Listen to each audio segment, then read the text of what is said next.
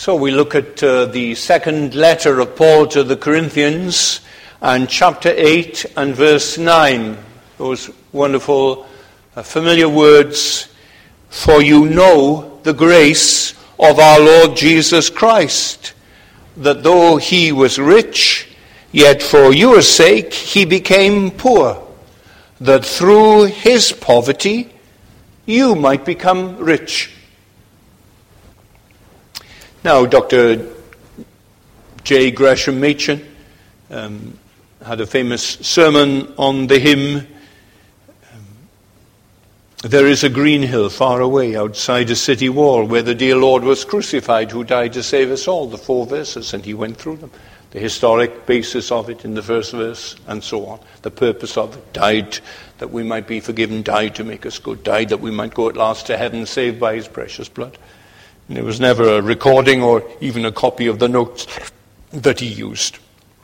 And then last year, Ian D. Campbell preached at a communion season on the Isle of Lewis, a series of 4 messages on the hymn, "When I Survey the Wondrous Cross," on which the Prince of Glory died. That's come out as a book now, and I've read it, and it's a very fragrant meditation on the death of the Lord Jesus Christ. Well, I'm putting myself in the context of men like that because I want to do much the same thing, but not as ably as those men did it. I want to speak on this verse, and I want to use the hymn 191, "Thou who wast rich, beyond all telling, all for love's sake becamest man." And I want to look at those 3 verses and the 3 different aspects of the coming of the Lord Jesus Christ, the great humbling of the Lord Jesus Christ. "Though he was rich, yet for your sake he became poor, that through his poverty you might become rich." 191. I want to tell you first of all how the hymn came to be written. You know, it's not many years ago. About 60 years ago it was written. It was a bleak December day, and John and Betty Stamm made their way back from the Methodist Hospital, many miles away, with their firstborn child. They called her Helen Priscilla, and she was about 3 months old at that time. And they made their way to the little town of Tsingteh. Today it's spelled Jingde. Well, I'm probably not pronouncing it properly. It's in the middle of nowhere then in South Anhui in China. And you have to get there on small roads that are cut out of the stone through the mountains. A beautiful place. But as you recall, about 70 years ago, there was a communist rebellion going on in the country of China. And bandits were taking advantage of the distressing social scene and the lack of any police force. And they were roaming from village to village, committing unspeakable crimes. They were motivated by revenge for a society they felt had done nothing for them, given them nothing, just had opposed them. So John and Betty Stamm, then, these American missionaries, they got back to a little town. They lived in a rented shop. And they used that shop not only to live in, but as a little chapel where also people assembled and God's word could be read and was often preached, and prayers would be lifted up to the Lord as well as praises. And John Stamm was a really sharp fellow, and he picked up Chinese then remarkably quickly. His colleagues commented how able he was to write down in Chinese messages that he heard, and then to read them again and charge his mind with becoming more and more fluent in the Chinese language. Now there were rumors then in the village that the Chinese bandits were on their way there. And Betty, as she was bathing little Helen Priscilla that morning, actually said to her husband, John, "Do you think we ought to leave?" And he said, I don't know what to believe. Well, the bandits came to town, and the town leaders barely got out of the village. There was a little train And they got on that, and the train pulled out as the bandits pulled in, and the bandits then went through the streets and through the houses, picking on the richer ones and rounding up landowners and bringing them into the street. They came to Stam's door. The Stams had locked the door. They knocked it down. They entered in. John Stam offered them tea. They refused his courtesies. And they stripped John and Betty of their outer garments, and they led them out in their underwear into the street. Helen Priscilla was in the arms of her mother Betty. Betty was put on a horse, and John's hands were tied behind him, and they were led some miles from the city, and they were put in a mud hut. And there John's hands were unbound because he was able to write one last note to the China Inland Mission. They were working for that mission that Hudson Taylor had founded many years ago to spread the gospel of the Lord Jesus Christ. And you know it's still active, and there's a support group in our town here that prays for them, and we know people that have worked with them for many years. Well, he wrote a note to his colleagues at the China Inland Mission that himself, his wife, his baby were in the hands of these bandits. He didn't know whether they would survive, and so he wrote on the note, Philippians 1:20, he said, "Whether we live or die, we desire that Christ would be glorified in our bodies." Well, Betty that night in the mud hut wrapped her daughter in a snuggly bunny, and a little hood covered her. She stuck a $10 bill behind her head in the hood, thinking that the bandits wouldn't see that. And she stuck the lactogen, the powdered milk, down into the hood as well. And she bundled her in as many warm winter clothes as she could and stuck her in a corner. The next day, then, John and Betty were taken out of the mud hut, and John was stabbed to death in front of Betty, and then they beheaded Betty. You wouldn't know any of this if it weren't for a brave Chinese evangelist named Mr. Low, who followed the Stams, but just far enough behind that he wouldn't be caught by the communists. And he got there, and he searched then the place, and many people had been killed, and he went from body to body, and he found them, finally. And he secured coffins for them, and he put them in the coffins. And then he went looking for the little baby, Helen Priscilla. And he felt, they probably bayoneted her. But he found her alive and well. And for 27 hours, she had slept without making a sound. And they hadn't spotted her. And he picked her up, and he put the hood back, and he found the powder, and he found the $10 bill. The only person in the whole area who knew how to mix the powder and the water to feed the baby was his wife. She'd had some nursing experience. So he took the baby back, and it was too dangerous then to take the bodies back. It was, in fact, 6 weeks before the bodies could be safely removed from the hillside and taken back to a Christian burial area where a few China Inland Mission people gathered, and the bodies of the Stams then were interred, and there they remain until the day of resurrection. You know, there's a lovely little missionary book which has done a lot of good, The Martyrdom of John and Betty Stam. Many of you read it, I'm sure. Frank Horton, the author of this hymn, was at that time the editorial secretary for the China Inland Mission. And he was in China. China's a great place. But he had set out on a journey through the Chekwan province to see how the work was going on, and he stayed with missionaries and encouraged them, and many of them were being moved because of the social chaos in the city. Foreign travel was being discouraged. So he moved through the hills of the Chekwan province, and the news came to him then that John and Betty had been barbarously killed. And he was thinking of them, and he began to write this carol. And we sang it this morning, didn't we? It's become widely known in a very short time. Well, what did Frank Horton make?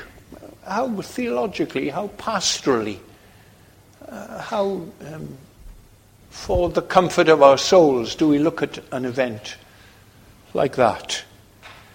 And it has 3 stanzas. You see, in the first stanza is on the humiliation of Christ. And in the second stanza, the theme is the incarnation of Christ. And the third stanza, he meditates in the hymn, in the verse there, on the adoration of Christ, the humiliation, the incarnation, and the adoration. And he contemplates the humiliation of Christ in the first verse, and he focuses on the immeasurable wealth. That was Jesus, as glorious as God the Father was God the Son. And there he was from all eternity. He was rich. When David Morgan, the leader of the 1859 revival in Ysbyty Ystwyth, the great spokesman and preacher of the gospel, when he was opposed by Unitarians, then he quoted this verse to them, the verse of our text. And he says, though he was rich, yet for your sakes he became poor, so that through his poverty you might become rich. We know, he said, we know when he was poor. When was he rich? He was rich. He was rich in eternity. He was rich in divinity. He was rich in all the attributes and prerogatives and the names of God. He was rich. In the second stanza, you'll notice the focus is on the incomprehensible, the unfathomable God. Christ, fully divine, but now in the flesh, come for our salvation. And in the third stanza, then, the focus is on his indescribable love. The indescribable, the immeasurable love of Jesus Christ. Christ who is rich beyond all splendor. God beyond praising, love beyond telling. Immeasurable wealth is his. He's an incomprehensible, he's an unfathomable God with an indescribable love. And so paralleling the humiliation, the incarnation, and the adoration, there is a meditation on his indescribable love. So we'll just look at those 3 phrases for a moment. And in the first verse you see the humiliation of Christ. He begins by saying, thou. That's how the hymn begins. Thou. Some carols focus on the message of the angels and not so much on the person of the Lord Jesus Christ, but what the angels said about him. In fact, the very first verse in such carols is the word it. It came upon a midnight clear. And the it that the angels are singing about is the great words that they said, glory to God on high, and on earth peace, goodness. And to you is born this day in the city of David a Saviour, who is Christ the Lord. And so that carol is very much about the message that God sent to this world in Jesus Christ. But this carol, it begins with thou. It squarely looks at Jesus Christ. He is the focus of this carol's whole message to us. In each phrase, thou refers to Jesus Christ. It's a Christologically centered carol. It's Christocentric. It's a hymn of praise to Christ. Every time you see you in it or thou in it, then it is referring to him, Christ you are rich beyond all splendor. And he's reminding us of then the immeasurable riches, all the treasures of wisdom and knowledge and love and joy and peace and long-suffering and gentleness and goodness and faithfulness and self-control, all these graces found in Jesus Christ, and they're all in him in an infinite degree. Glorious beyond any measure that we can have to measure them. You know the grace of the Lord Jesus Christ, though he was rich.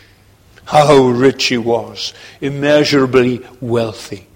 And yet for love's sake, not because of any deserving on our part, but because he was moved with love for twerps and anoraks, for miserable hypocrites, for rebel sinners like ourselves. He loved us. Think of it. His heart came out towards us, and he was determined to save us. So he divested himself of his immeasurable wealth, and he became poor. He gave up his throne to be born in a manger. He gave up the courts of heaven and the innumerable company of angels like waves of glory praising him in all directions, and he gave them all up for the rude stare of animals in a stable. And so the focus of the first line is on the great humbling of Jesus Christ, and it's a theme that comes to us again and again in Scripture. You think especially of Philippians chapter 2, and how Paul then, wanting to get some reconciliation between Euodia and Syntyche with their self-consciousness of their rights, and they had a place, and they should be honored and esteemed, and the tensions that there were, and the party spirit that was dividing the church, and then Paul speaks to them. Have this attitude. Let it be in you, which was also in Christ Jesus. He existed in the form of God.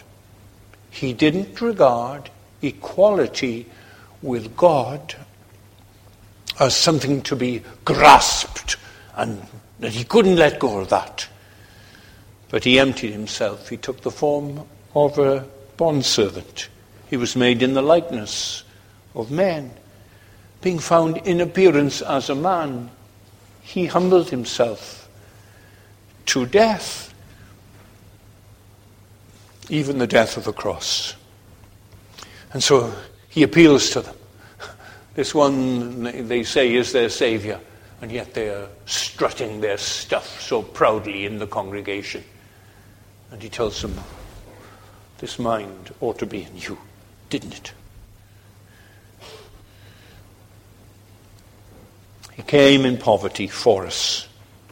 And then he's thinking then of this couple, this young couple out on the mission field in their 20s, their first baby, John and Betty. The humiliation that they endured. And it spawned him to think of the far greater humiliation of the sinless Son of God, and all the immeasurable glory that he gave up in coming into this world. And so you'll find in the catechisms a wonderful stress on the humiliation of Christ. The shorter catechism, 27. Wherein did Christ's humiliation consist? Christ's humiliation consisted in his being born. The 9 months of embryonic development, the emergence through the birth canal, his coming into the world, that he endured that, and that in a low condition, made under the law, undergoing the miseries of this life, the wrath of God, and the accursed death of the cross, in being buried, and continuing under the power of death for a time. Now that's a wonderful, succinct summary, isn't it, of the humiliation of Christ. But if you go to the larger catechism then, well, it elaborates and it gives more biblical detail. Question 46, what was the state of Christ's humiliation? And the state of Christ's humiliation was that low condition wherein he, for our sakes, emptying himself of his glory, took upon the form of a servant in his conception and birth, life, death, and after his death, until his resurrection. And then it says, how did Christ humble himself in his conception and birth? Christ humbled himself in his conception and birth in that, being from all eternity the Son of God in the bosom of the Father, he was pleased in the fullness of time to become the Son of Man, made of a woman of low estate, and to be born of her with diverse circumstances of more than ordinary abasement. Well, now, you see what he's referring to. He's referring to the stable, isn't he? The journey there. On a donkey, one presumes, the long journey in the last weeks of pregnancy. And then soon after, to Egypt, where he must flee for his life. The baby is taken there, and they have to find lodgings, and they have to survive there. More than ordinary abasement.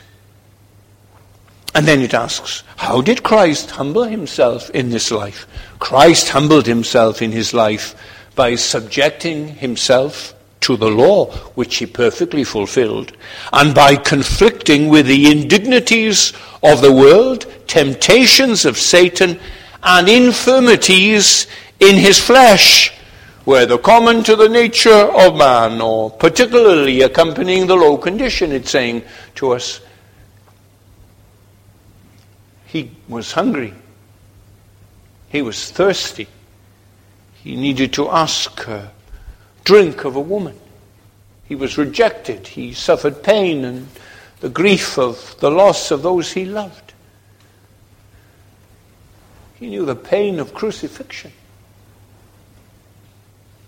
of his life slowly easing away after hours of pain. He knew that. And then he develops that. How did Christ humble himself in his death? Christ humbled himself in his death in that, having been betrayed by Judas, forsaken by his disciples, scorned and rejected by the world, condemned by Pilate, tormented by his persecutors, having also conflicted with the terrors of death and the powers of darkness, felt and borne the weight of God's wrath.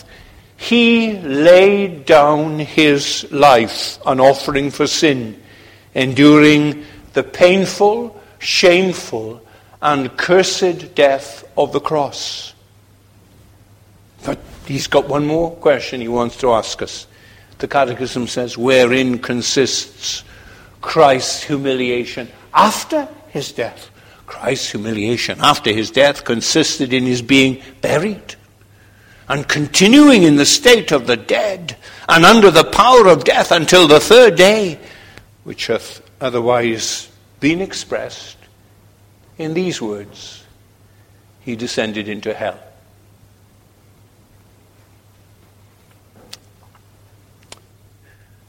He's brought Frank Horton by his knowledge of the sufferings and death of this dedicated young couple who had gone to China to preach the gospel and bring Jesus, and how they've been humiliated so terribly.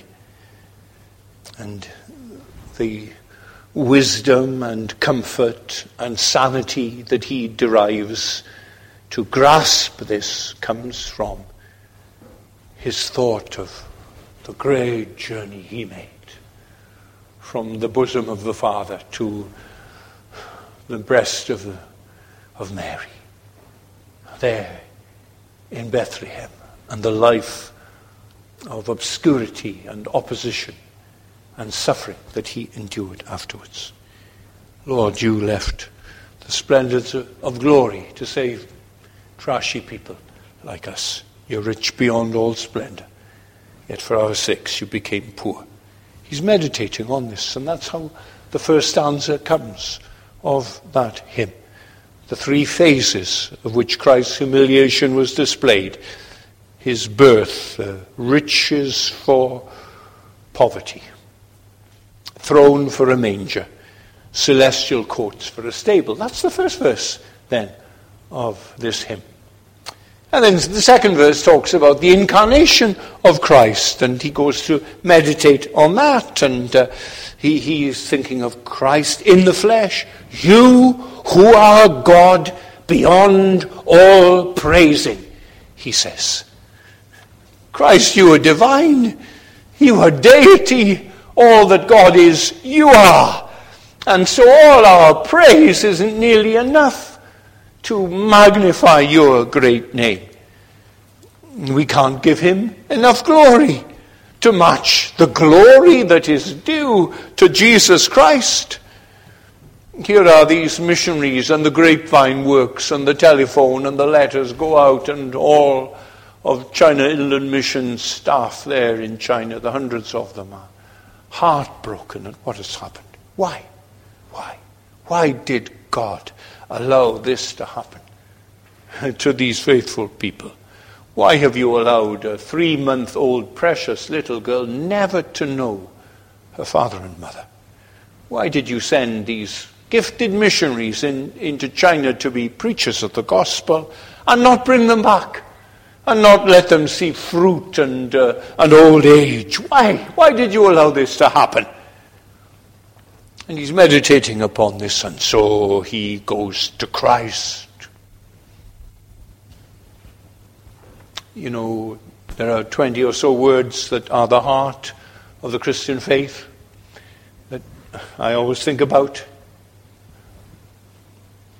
God is sovereign in all things, and every problem finds its solution at Calvary. And that's been a basis of my own faith and my own pilgrimage until tonight. He thinks of Calvary then, doesn't he? Here is Christ so worthy that we haven't got the tongues to praise him sufficiently. He thinks of them. He's making his way across the mountains, and he's devoted to Jesus Christ. He's a fragrant Christian, Frank Orton, and he's filled with love for the Lord Jesus. You are God beyond all praise. And in your incarnation, because of your love, you became man. Your incarnation was because of your love. You condescended, and in your condescension to stoop so low, it was because you loved us, to raise sinners up to heaven by your mighty plan. That was it, he says. Or again, Philippians 2, you see, that's Paul in prison, writing a letter to this church and reminding them that he was set there for the defense of the gospel. And it was all working. His imprisonment, his inability to visit them and preach and evangelize, it was all for the gospel's advance. He tells them God is in charge, and then he reminds them, Christ being found in fashion as a man, he humbled himself and became obedient to death, even the death of the cross. Therefore God has highly exalted him and given him a name that is above every name. And so in Philippians 2 he wants to tell us about the humiliation of Christ, but we never end there, do we? When we talk about the cross of Christ, we talk about the cross and resurrection of Christ. We say that because the end wasn't the cry, it is finished, into your hands I commend my spirit. That wasn't the end. The end was, and on the first day of the week where women were gathered there, and they saw the stone rolled away, and when they looked inside there was a messenger of God saying, why are you looking for the living among the dead? He's not here. He is risen as he said. The death and resurrection. He lives in the power of an endless life. And Paul weaves it in Romans 6 into the death and resurrection of Christ and its implications for ourselves, because we were baptized into the death of Christ. That as Christ was raised from the dead through the glory of the Father, so we too might walk in newness of life. We don't walk as we used to walk when all our fun was just in the things of this world. But now things are different. This is a new life we are living through Jesus Christ. We become united with him in his death. Then certainly we are united with him in his resurrection. And so he meditates on the stooping so low, the condescension, the humiliation, and then his resurrection. And so at the end of the second stanza, he is saying, you are incomprehensible, O Christ. Your love is unfathomable. You became man for me. How wonderful. And so he's gaining and gaining now more rationale and deepening and teaching himself to trust in God at bloodied, dying times. And then the last verse is about his adoration. He turns to praise. He turns to thanksgiving from humiliation and incarnation. Thou who art love beyond all telling. Your love is indescribable. I can't tell it. I don't have the eloquence. I don't have the tongues to describe to you the love of Christ. It passes our understanding. You are love. God is love. John 4:8 tells us. But here in Christ we see the love of God. John tells us in John 1:18, and the Apostle Paul prays a prayer. And he's praying for every Christian to grasp more and more the love of God. We'll never preach to ourselves and comfort ourselves and help ourselves unless we address our souls with the theme of the love of God. Ephesians chapter 3 verse 18, that you being rooted and grounded in love may be able to comprehend with all the saints the breadth and length and height and depth of the love of Christ, and to know the love of Christ, which surpasses knowledge, that you may be filled with all the fullness of God. His love for me, his love for you, bringing him down to the stable and the cross and the tomb. Because he loved us, he did it. Horton says, your love is beyond my ability to tell it. I can't describe it. Not your love. And he wants you to busy yourself then in knowing that that love is the source of every good thing, every amazing providence, every gospel invitation that you've heard, every entreaty, every spark of longing you have to know this Savior for yourself, to know his love. And in the rest then, in the final lines of this lovely Christmas carol, he piles up the names and the functions of the Lord Jesus Christ. He's Savior, he's King, he's Emmanuel. He's God with us, God within us, God abiding in us, God dwelling in us. He lives in us by his Holy Spirit. Imagine that. This same Christ then, who emerged from Mary's womb, the same Christ is in us to instruct and protect and provide and guide and lead and subdue our lusts and encourage every sweet grace of love and joy and peace. He does this. And he has one solitary petition left then. He says, make us what thou wouldst have us be. May your will be done in my life. That's what I want. May your will be done here on earth, in my life, in my home, in my daily experience, as your will is done in heaven. And when I know that your will is being done, I won't be bitter and self-pitying and critical and whine and whinge,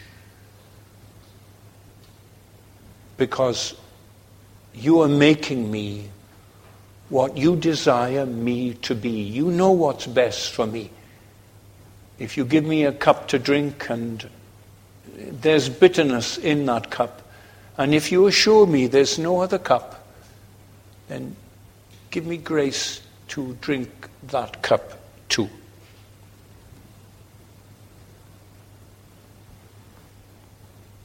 So here were this fine couple, and their death provoked Frank Horton to write this hymn. And in their giving of themselves, the Christians throughout all China knew that they were called to follow a crucified Christ. And that the terms of discipleship are stark and simple. If anyone would follow me, let him deny himself and take up his cross and follow me. Blessed are you when men revile you and say all manner of things against you and do all manner of things towards you. And you rejoice and you be glad. For there's a great reward in heaven for you. Well done, John. Well done, Betty. The voice in heaven said, as they were welcomed into God's presence forevermore. And their daughter, when she came to know the Lord and served him all her days, she too with them, united. The great Christian hope lies before us. We worship you, O Christ. That's what Frank Horton says. Well, may God sanctify us, and make this our prayer to him for ourselves as we contemplate the humiliation of our blessed Saviour, moved by love for us for that. And we are moved to adore him and sing to him and serve him so much better next year than this year. All for love's sake he became poor. Our Heavenly Father, we pray that the wonderful incarnation of the Lord Jesus Christ, that will move us more and more to give ourselves, to present our bodies living sacrifices to thee. If I were a shepherd, I would give a lamb. If I were a wise man, I would do my heart by part. What I have, I give thee. Give thee my heart. O Lord, be the Lord of the hearts of every one of us here for the rest of our lives and for eternity. And help us in times of great distress to trust in thee. We ask in Jesus' name, amen.